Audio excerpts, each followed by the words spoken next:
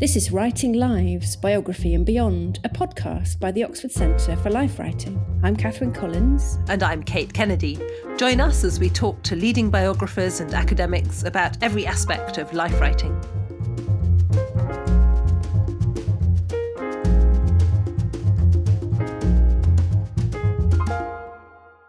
Today we're going to hear from Tamarin Norwood, an esteemed member of the Life Writing Centre team and a brilliant artist and researcher. She's going to talk to us about her work in progress, which is about the short life of her son Gabriel.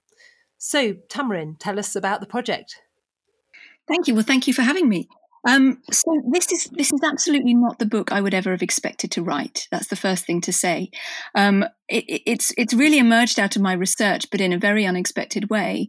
My doctoral project looked at, well, I'm really an artist and writer, and my doctoral project looked at the rather magical process of artistic creation and how you begin with some dream of an idea, glinting around, swimming around in the depths of your mind, and then gradually, as you try to bring that glinting, dreamy idea up into the light of day to create some kind of artistic work, at that point of creation, some life in that thing is lost. So the kind of crux of my thesis was that the moment of creation brings with it some kind of death of the thing that you're trying to create.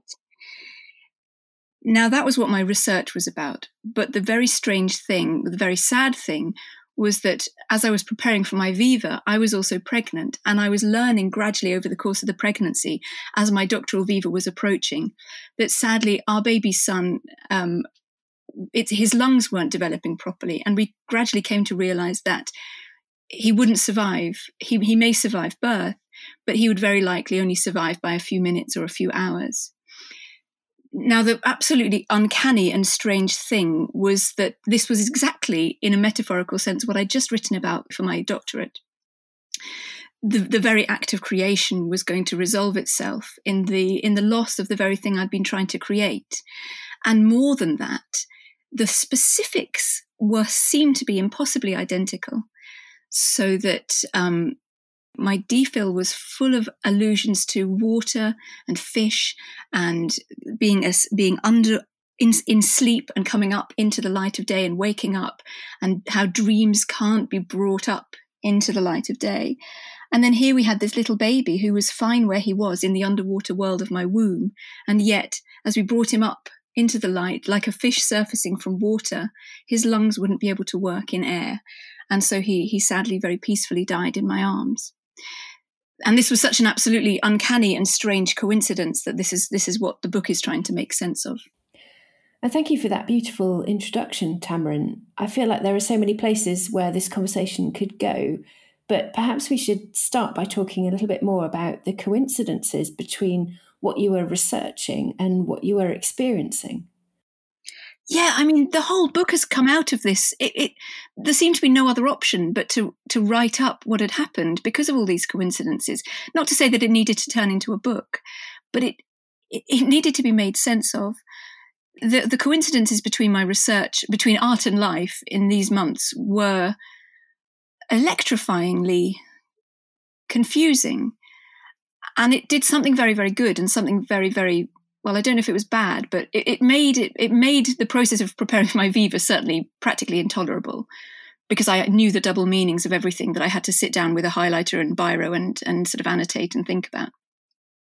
But at the same time, the coincidence made something rather magical be happening in our house. I mean, I remember I said to my husband more than once, "Who needs poetry when we have this?" It seemed so impossible that these parallels were so precise that it made me feel like we were living in some kind of poetic version of reality, some kind of fiction. And I think that really helped. That certainly helped me find ways of understanding the very, very strange and unusual and unworldly experience of carrying a baby who you sort of know very intimately, but the moment you'll actually get to meet him, he will die. It's very difficult to get your head around that. Almost impossible. People really struggle. And yet I had all of these strange metaphors banked up, ready to use effectively. So the coincidences and the depths of coincidence completely transformed my experience of bereavement, of anticipatory bereavement and bereavement. One of the things that's quite often pointed out when a woman writes about a traumatic or difficult experience is that scholars and critics wonder whether the experience was therapeutic.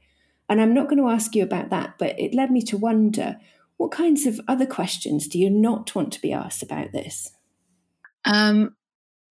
It's difficult because I suppose it depends on the context. I'm very interested to talk with you about the craft of writing the book, because here we are all, we're all interested in life writing. But I have before talked about some of the ideas behind the project at a conference, and a lot of the questions coming back were all about the personal experience. And I thought that was a wasted opportunity, because although it's a very, very interesting and unusual experience that people want to ask about, I wasn't in the room to do that. So I didn't mind, but it wasn't quite what the point was. I don't know. I mean, to be honest, the worst thing that can happen is that people pretend it hasn't happened and don't ask questions and don't talk about it, or think that it might be painful to bring him up. His name was Gabriel, and I very much like using his name and for people to know his name. And being the mother of 2 children is a very important part of my identity. I'm not the mother of 1 child, but 2. And I think what I don't like people doing is trying to make me feel better by pretending it hasn't happened, because actually that's probably the worst thing you can do to somebody who really wants to keep hold of the memory of somebody who's gone. How important is that impetus in the writing of the book? Because one way of making sure that people absolutely can't ignore it is by writing and publishing a book about it. Absolutely. I often think how when he first died, I was unemployed because I'd finished my DPhil, and I was actually on maternity. I took maternity leave, which you can do if your baby dies. But I didn't have any employment lined up because I didn't know what was going to happen to me. I didn't know what kind of state I was in. So I made a decision.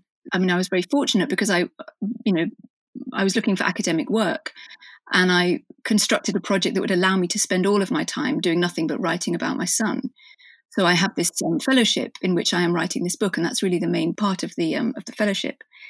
So I very quickly made it my identity and made it my business to be his mother and spend all of his infancy with him. But of course, it's not a real infancy; it's an imaginary infancy. So we're already fringing on the various fictions that I'm keeping going in my mind. Tell us more about these various fictions. We've talked a bit about these beautiful ideas of night and the underwater, and of course, you spent a matter of minutes with him. But we don't know what his favourite colour is. We don't know who his friends would have been. And so any projection into the future about his life has, by definition, to be a fiction, doesn't it? And you play so wonderfully and so subtly and deftly all the way through the book with these different fictions, interweaving them and using them to create some kind of panoply of a story around him. So I just wonder, for the listener who hasn't read it, could you describe how you made those decisions and what you do and something about the way that the book functions? Yeah, I mean, it's a very short life. It's 72 minutes. And although he lived before that in my womb, and of course, in a situation like this, you really can't deny, you have to go with the idea that he was absolutely living part of his life before he was born. But it's a very, very short thing to write a book about. And when you're faced with a very, very short life and you're trying to write the story of the life, you need to do something to make the life bigger. And obviously his life couldn't really be bigger in the life of our family. But how do you find enough to say? So this is where sort of invention comes in. And a lot of the book spends a lot of time in metaphor and metaphorical, sort of expanding metaphors that link up to kind of create new insight into his life. But one of the things I had to be very careful to avoid doing was creating a version of him that wasn't real. Because Kate, you mentioned this idea that we can create versions in our mind of I mean, well, what we certainly do when we're pregnant, we certainly imagine what the child will be like. I think everybody does this. You make guesses about what you think, what favourite colour the child will have, what its personality will be like, and so on. The stakes are very different when the baby isn't going to be able to correct your guesses and assumptions and daydreams in life, because then what you're doing is you're actually creating a fictional version of your child and that will be the only version you end up with. So I was working away. I mean, my D field presented me with lots and lots of metaphors. So I was experiencing his pregnancy and birth and death through these metaphors. But at the same time, I had to be very careful not to invent him. And it's such a fine line. And maybe I can actually read you a paragraph in which really deals with exactly this. Yeah, would you? That would be lovely. So this is from chapter 1, which is the chapter that tells the story of the pregnancy and all of the tests and probes and so on, in which we were gradually discovering that this wasn't going to be a baby we'd be able to take home. One afternoon, my mother held my hand as a thick needle was pushed through the taut skin of my belly to extract a little of the scant remaining fluid. Putting my coat on afterwards, I watched the midwife peel 2 printed labels from a sheet in her file and apply one to each of the plastic vials the needle had supplied. Twin vials, smaller than I'd imagined, neat and contained like oxygen tanks. I asked to hold them. Their smooth, even weight was warm against my skin. But for the plastic, but for the span of a minute or so, the cold of the room, the coat done up, I almost held him then. We almost held him in the evenings too, as he grew and his movements became very prominent. We would watch the spectacle sadly. When he kicked, the protrusion of his limbs into the very air of the room seemed otherworldly, like dreams pluming from the furthest horizons of our world, and we wished he were real. Yet he was real. It was just that for us, the nature of his realness was impossible to grasp. And then I talked a little about how I would write to him and lay my hands on my belly and sway with him and sing to him, as we always do when we're pregnant and we're creating a relationship with our child. And then I was reflecting a little in the book on what it meant to be writing to him, because I was writing to him in the kind of tone you would write to a child, as though he could actually understand. I wasn't using long words; I was using childlike words, which was obviously absurd because he wasn't really reading this. So I'll read you this last paragraph about the writing. But in this way, the writing contributed to a confusion in my mind about the ways in which Gabriel was with us while he was with us. The line of writing seemed to connect me with an imaginary friend I would be able to commune with for as long as I needed him, only with a brief complication at the moment of his birth, before he could be returned safely to my imagination. I knew this to be untrue, and I resisted the comfort it brought me. But it was impossible to grasp exactly what was true of him, and I urgently needed to, before the complication of his birth. And the new imaginary turned out not to be the same. Tamarin, in your writing, you said the word line a lot. For example, there was a fine line between fact and fiction. You said the line of writing. You spoke of your relationship with Gabriel as a line. And even the needle is sort of line-shaped, isn't it? The thing that you began your reading with. So I can see really clearly the relationship between water and pregnancy, because water is the fluid where the baby grows. But can you tell us a bit more about where lines come in for you? Yeah, I think the lines were an emergency, really. It was a desperate situation in which I needed to reach somebody that I couldn't reach, and I only had so long to do it. And yet he was also within me, so very reachable, but also about as distant as somebody could really be in a completely different world. So my kind of imagination was desperately trying to find contacts, ways to get to him. And so this idea of sending a line down to him felt very powerful. And I don't really remember when it first sprung up. I mean, I remember the feeling that I sent him a hazelnut once, and I wrote about this in the book. I mean, I just ate the hazelnut. But the feeling that was a way to access him somehow, because in the very depths of some figment of the taste or the sort of chemical makeup of the hazelnut would eventually get into the amniotic fluid and may in some way have influenced some part of him. I was constantly desperately seeking ways of making contact, but they were always rather separate ways of making contact. The needle, as you mentioned, is another one. I think this is an example of a metaphor that just really sprang up out of a need. It was just my thinking. It wasn't a literary decision, but more what I kept coming to as an experience. And I suppose for the book then, I made sure that each time another one of these desperate attempts to reach him was brought up, I tried to see whether I could use imagery or the word line or imagery of lines to help to support that. And then after he died, there were still lines between us. The ribbons, his coffin was lowered down into the ground on. This seemed to me to be another kind of line. Blood, you bleed after birth. This seemed to be another line to him in some way, or lines from him. So these lines actually carried on both during pregnancy and after pregnancy, but also in a way that's obviously rather confusing because he really was there during pregnancy, but the lines weren't, he was very differently gone after pregnancy. And of course, you're also a fine artist who spent a lot of time thinking about lines and drawings. Does that come into it? While we're talking about that, could you speak about why you settled on life writing as the creative form for this project rather than, say, drawing? Yeah, such a good question. My DPhil had been not just about the creative process, but specifically the process of drawing. So it was all about lines. Lines were everywhere. And specifically the line in movement, the moving line of a drawing in progress, which always interested me more than looking at the static lines of a drawing completed. And I think that's part of the reason that it felt so right to me that my thesis should be talking about how once you finished a drawing, you've really lost the life, because as long as that line is moving, as long as you've got the pencil on the page and the pencil is moving around, then the thing that you're drawing still has some potential for its form to continue to develop and shape and move.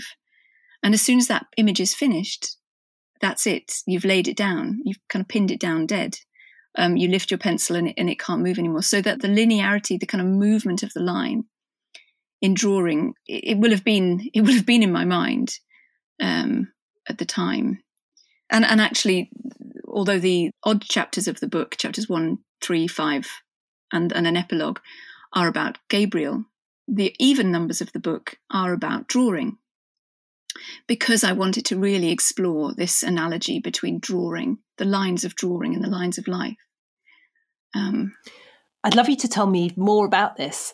I'm fascinated as to how you combine a book about fine art and about drawing and a life-writing memoir or biography about loss and grief. So you alternate the chapters, but how do you make these connections overt and how do you make them play together? This has been a challenge, but it made so much sense to me from the very beginning. It was the very impetus for writing the book that I knew I had to find a way to make it work, because the ideas seemed to me to match perfectly. I mean, I suppose the central analogy is this idea that, if you're drawing, the more and more and more you draw, the more you fix the form of this in fact, I was imagining drawing a sparrow. The more you fix the form of this sparrow onto the page until finally, as I say, it will never move again. Now, if you're pregnant with a baby that will die at birth, the analogy to drawing doesn't seem so strange, because you're creating and creating and creating and creating. The last thing you want to do is finish creating him, because you know that at that point you lift your pencil off the page and the thing that's in front of you will lose its life. So I found that there were really interesting connections between the stations in the life of a drawing and the stations in the life of the baby, and also it allows you, if you're really focusing in minute detail on the detail of drawing, then you can actually look at it in a way that you wouldn't dare to look at the equivalent stations in the life of the child. So when we buried Gabriel, I realized for the first time that when you bury somebody, they are actually still there. And I somehow hadn't really appreciated that.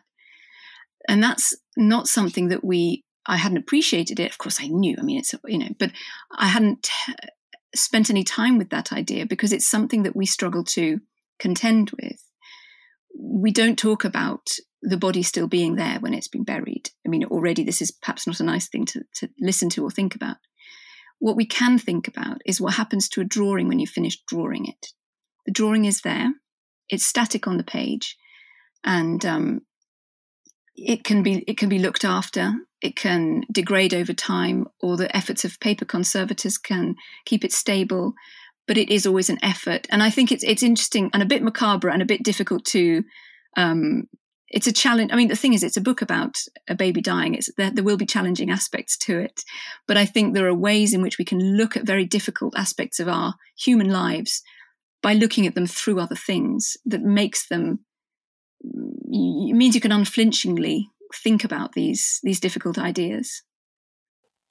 I was very struck by your description of speaking to Gabriel and realising that you were using a language that was irrelevant, that it didn't perhaps make logical sense to use child comprehensible language to write to your imagined version of him.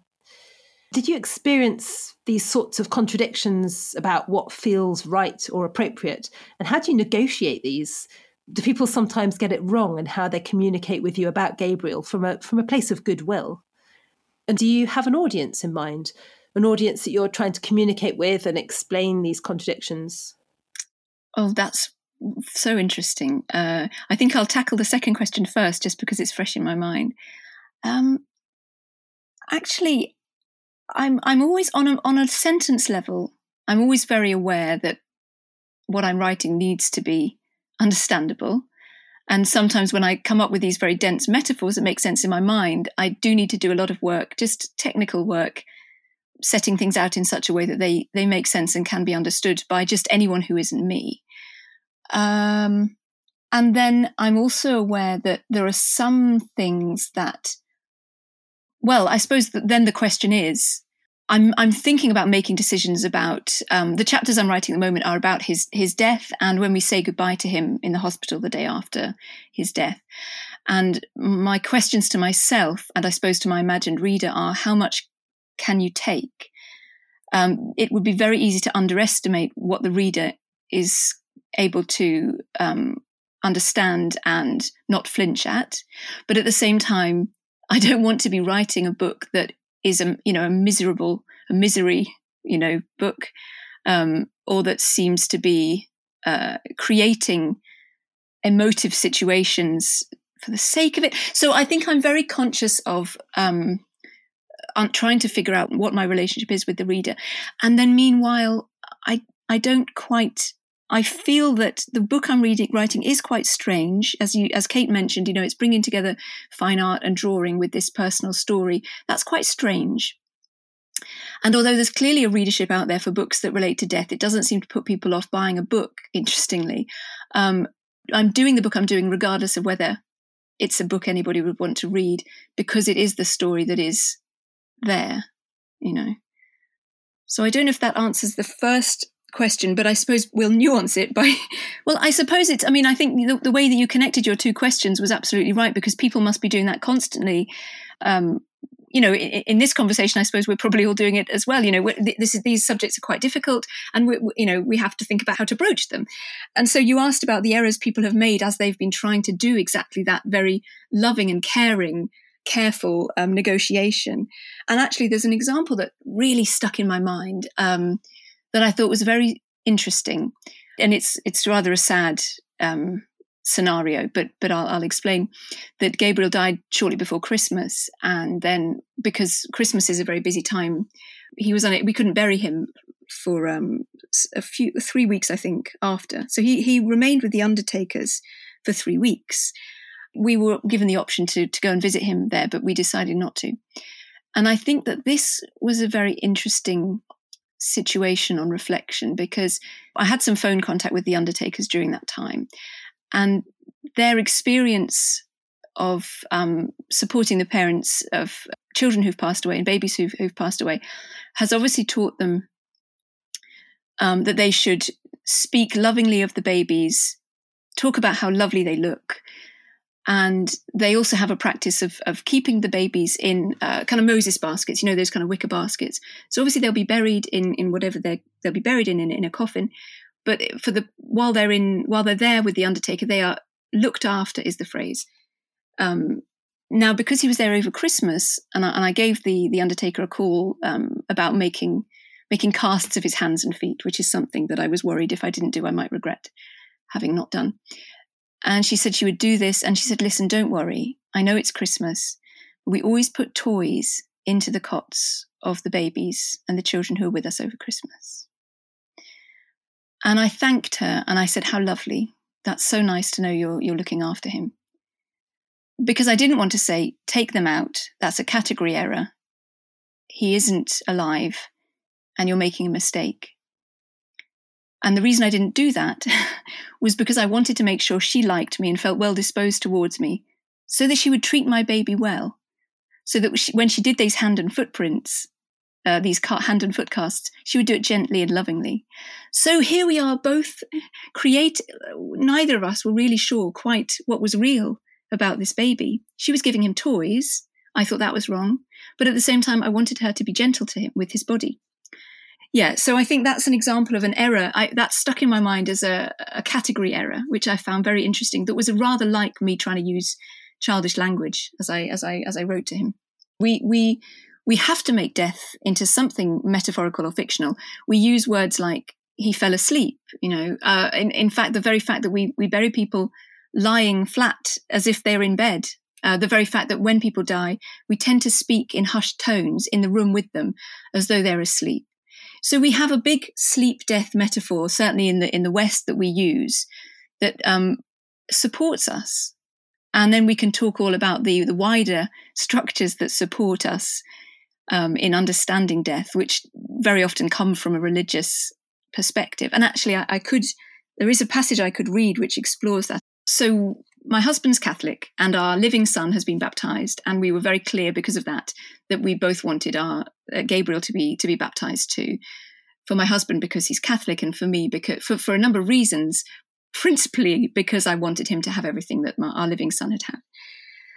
But at the same time, I'm not Catholic, I'm not religious. And I wanted to understand what it meant to me to be going along with this very rich metaphor or story as I saw it. So this is how I wrote about it. In the weeks before his birth, I'd looked up the words and gestures of the baptism and their significance to try and understand what they mean for the secular mother of a Catholic child. I read about the ancient gods Yahweh and Elohim, all the legends of water and flood and salvation that flow into the pages of the Bible and convene upon the ritual of baptism that cleanses with water symbolic of new life. On different pages, I read there was a word for the underwater feeling newborn babies are meant to feel, all at sea in their mother's arms. People call it oceanic, the peace of oneness with the infant's world who is the loving mother. A century ago, it was thought that this first underwater oneness might be the source of all religious feeling, a feeling that once, before life really began, far back in our bodies' histories, there was this oneness we will always miss thereafter. Perhaps this very feeling, this longing to return, had infused the making of those early myths that made their way into the water of the Bible and was returned to its source every time a baby as new as Gabriel is baptized, holy water poured back into the oceanic dream that set it going. I had heard of this longing before. Dante called it love, a force which to his medieval mind was a pull almost like gravity, a pull of love towards God and the order of his creation, strong enough even to pull the planets into orbit. To me, it all convened to mean that when you're in the ocean of your mother's arms, nothing pulls you. You are, too briefly, exactly where all the forces of gravity would have you be. So that, to me, felt like a different created narrative from the created narrative of putting toys in the coffin, although I'm not completely sure why. It's so fascinating, this sort of nebulous area of uncertainty. Which story is the right story? Or are there multiple stories that can be told? And you're exploring it through the way in which you're creating this book in such a fascinating, sensitive way, trying out other people's traditions, trying out different languages, trying out different categories, different genres between art and life writing. And I know you've thought a lot also about the way other families tell stories, because what I learned from you is that you're so fascinating that I didn't really know is that this practice of grieving for the loss of a baby by creating fictionalized accounts and metaphors is quite common. It's what everybody does, and it's a human response to loss, isn't it? And in these very specific cases where a baby is lost, so the outside world has never really shared in that life, the parents very secretly and in a very introspective way create these stories amongst themselves, but they hardly ever share them. Now, can you tell us a bit more about that? Yes. It seems to me that in the passage I just read, I was using lots of the big stories, the Bible, the idea of the oceanic, Dante, gravity. These are big narratives. And I had those big narratives at my disposal because I had just finished a DPhil that put all these big narratives together. Obviously, you don't normally encounter a loss at the point at which you've just charged yourself up with lots of metaphors to help you describe that loss. But nevertheless, we do find again and again that parents are doing this. What happens when a baby dies is sometimes you don't have a funeral. Sometimes you don't have a birth or death certificate, depending on how old the baby was, how far along the pregnancy. Certainly what you don't have is you don't know the child, and nobody knows the child. Parents themselves are very confused about exactly what they've lost, although they feel this gaping hole, this wound in their life. And so it's obviously very difficult for family and friends and loved ones, however hard they try, to really understand that something has gone, because it almost looks like nothing has gone. And so what parents do, what families do, is they will fill these gaps with their own stories. And these can be really, really inventive and strange personal stories that might depend upon some, family tradition of something happening or some understanding of the way we are in our family or something. So yeah, everybody makes these stories.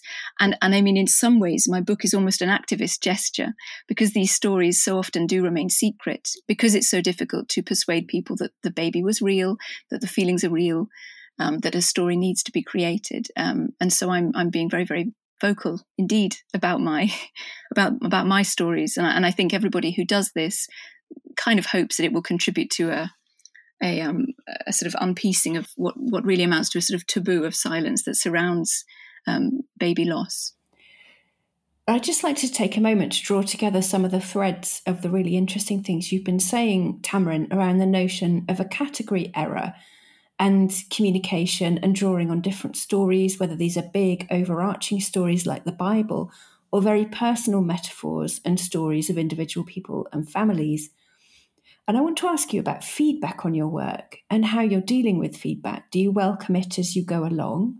Or do you have such a strong idea of your personal story and your metaphors that really feedback isn't something you're wanting to engage with in the way that some writers often crave it? No, I do crave it. I'm very keen for any suggestions and corrections. Although I would say that I'm most receptive to suggestions on the sentence level, the paragraph level, the structure level. I think it would, as you suggest, I think it would be confusing. I don't feel I quite invented the metaphors. I feel that they were there. And what I'm doing is sort of uncovering them and revealing something that really is a real story. And I think if somebody were to suggest, listen, I'm not sure the underwater metaphor quite works, so I think you should use a metaphor of such and such, I think that's the kind of suggestion that might be difficult to take in. But I mean, I'd probably see if I can make the water metaphor then work and ask what's not working about it. But it's the water metaphor. These metaphors are now the reality of the story. These fictions have become the reality of the story. So they may need telling differently, but or they may need omitting. Maybe they shouldn't be in the book, but they are part of the story, so they can't be changed. But I'm very, very, very happy always to have feedback. As you say, there are so many recurring metaphors out there about motherhood and water. I wonder if you could speak about this as a writer. Do you think that water metaphors are almost a sort of genre marker of motherhood writings? Or do you think that it's the most appropriate metaphor and everybody happens to find similar ones? I think the water metaphor is so pervasive with pregnancy and birth and new motherhood. And I remember when I was preparing for our first son, I remember I ordered a huge amount of baby supplies, and they arrived in an enormous box, and the box was very, very light. And I realized that it was very, very light because this enormous box, everything I'd bought was absorbent.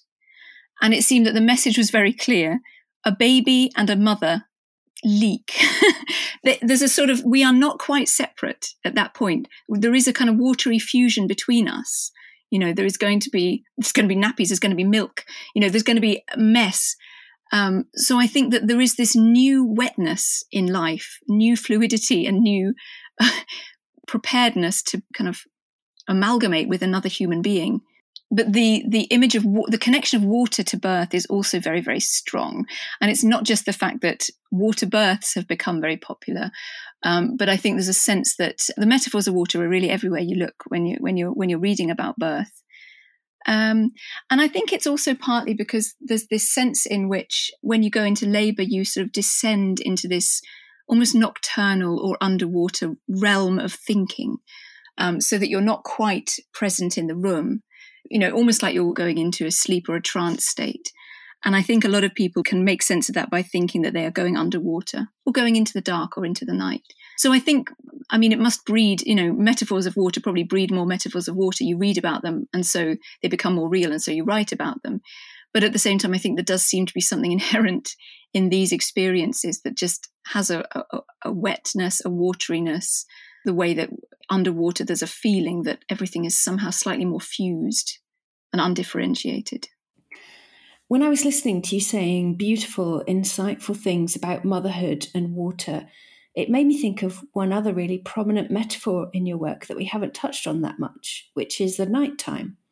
And I was thinking, how is nighttime connected to motherhood? But then, of course, there's this deeply strange twilight zone where your baby's awake all night, and then it feels as though you're constantly awake in the dark with bleary eyes. Or that's my experience and recollection. Almost surprised that the world is still there in the morning and people are still going about their business and going to work or so on. But that doesn't seem to me like a very creative time. No, because I think that the people who have written, there's a huge tradition of writers writing at night and writing about how they write at night. And it would seem to me that not one of them had a baby in the house stopping them from... It's so often the case when people write about writing, though, isn't it? I know. How could you do that with a baby, though? Yeah, exactly. I mean, the tradition, there is a big tradition of the nighttime being an especially creative time. It's where you're thinking differently. Nobody's disturbing you, so there's that. But also, your mind is freed of the kind of bright or boring everyday needs of daytime, and you're awake in this secret, silent, extra time where the world is all yours because everybody else is asleep, and you're close to dream. And there is something about the kind of alternative world of the night that has been connected to creativity. For me, it just seemed that, I mean, we know that babies in the womb are pretty much asleep all of the time. We don't know whether to call it asleep or unconscious, but they are sort of dosed up on various sort of hormones and have very little oxygen. And all of these things contribute to them basically being asleep. And we think probably dreaming towards the end. Although it's interesting to think what kind of material babies have to make dreams from. So Gabriel seemed to exist somewhere between a nighttime and an underwater space, both of which I think seem to mean something very similar to me. I mean, underwater, life can flow around and then you bring it up to the light and, you know, the gills of a fish close and it can't breathe. But at the same time, the dreams can sort of flit and, you know, squirm around in the night, in the night, and you bring them up into the day, and again they're lost. This reminded me, Tamarin, of the first time we met when we were listening to Sarah Knott, who'd come to talk to us about her book Mother is a Verb.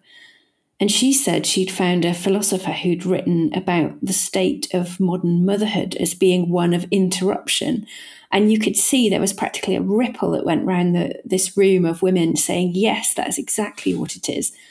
And so the idea of nighttime being a time when you're not interrupted is, I suppose, something that's fairly unique in the case of your book and in the issues that you're thinking about. Yes, and I think it's very striking that, you know, I was entitled to maternity leave, and some women do take it and some don't in this situation. Many do.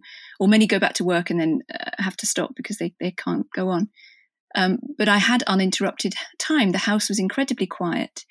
And the quietness presented itself to me as a problem. But at the same time, for me, mothering Gabriel, if that's what I'm doing by writing this book, and I'm not sure it really is. But anyway, it has been at its best characterized by uninterrupted time. And it's because it's been uninterrupted that I've been able to reflect and be creative, which can be done in small bursts, but often you get different literary forms, don't you, in forms that are designed to cope with interruption. I think this is why I'm a poet, because poems are short. And so is the time when you get to write uninterrupted when you're a mother. Yes, exactly. So I have here a couple of paragraphs about which describe the very quiet maternity leave which followed his death. The silence of the empty house was very loud, as though the bones of my inner ear had been damaged by overwhelming noise, and now its absence was all I could hear. The same shape and size as the sound, but heard in negative. The silence had a centre that was very still, so still it took up space in the house. It did not have a fixed place, but was often with me, close to my chest, pressing against a shoulder, pressing a cheek. This bundle of stillness was like the silence in the way it described precisely the absence of what there should be. An absence of little forced movements, small squirms, reflexes gradually opening out, the quickly resolved startles of sleep. A very dense concentration of matter, of sprung potential, had been subtracted, establishing an error in the physics of the house. If you could measure the capacity of the building against the volume of matter it contained, you'd think there'd been a misreading. You wouldn't believe your instruments could possibly be telling the truth. The stillness and I moved around the house, affecting the physics of the rooms. On reflection, I hesitate to call these places rooms, and the range of objects within them our furniture and our things. It's true that there happened to be floors and walls and stairs, and that I did make use of these surfaces as I moved through the building. But it was as though the floors and walls and stairs and I were all pretending this was normal, pretending this was the same house, with the same rooms as before, in which we might do the things we used to. Tamarin, it's been a great honour to talk with you. I think we're all struck by how eloquent and considered, powerful you are as you articulate this experience of writing about Gabriel's life and death. So thank you for joining us, and we wish you all the best with this project. Thank you for joining us on Writing Lives, Biography and Beyond, a podcast by the Oxford Centre for Life Writing. Follow us on Twitter at Ox Life Writing to hear more about what we do. And if you'd like to be more involved, access exclusive events and attend our virtual book club, then join our Friends scheme. We also offer writing groups and mentoring to those working on their own life writing projects. You can find all the details on our website if you Google OCLW.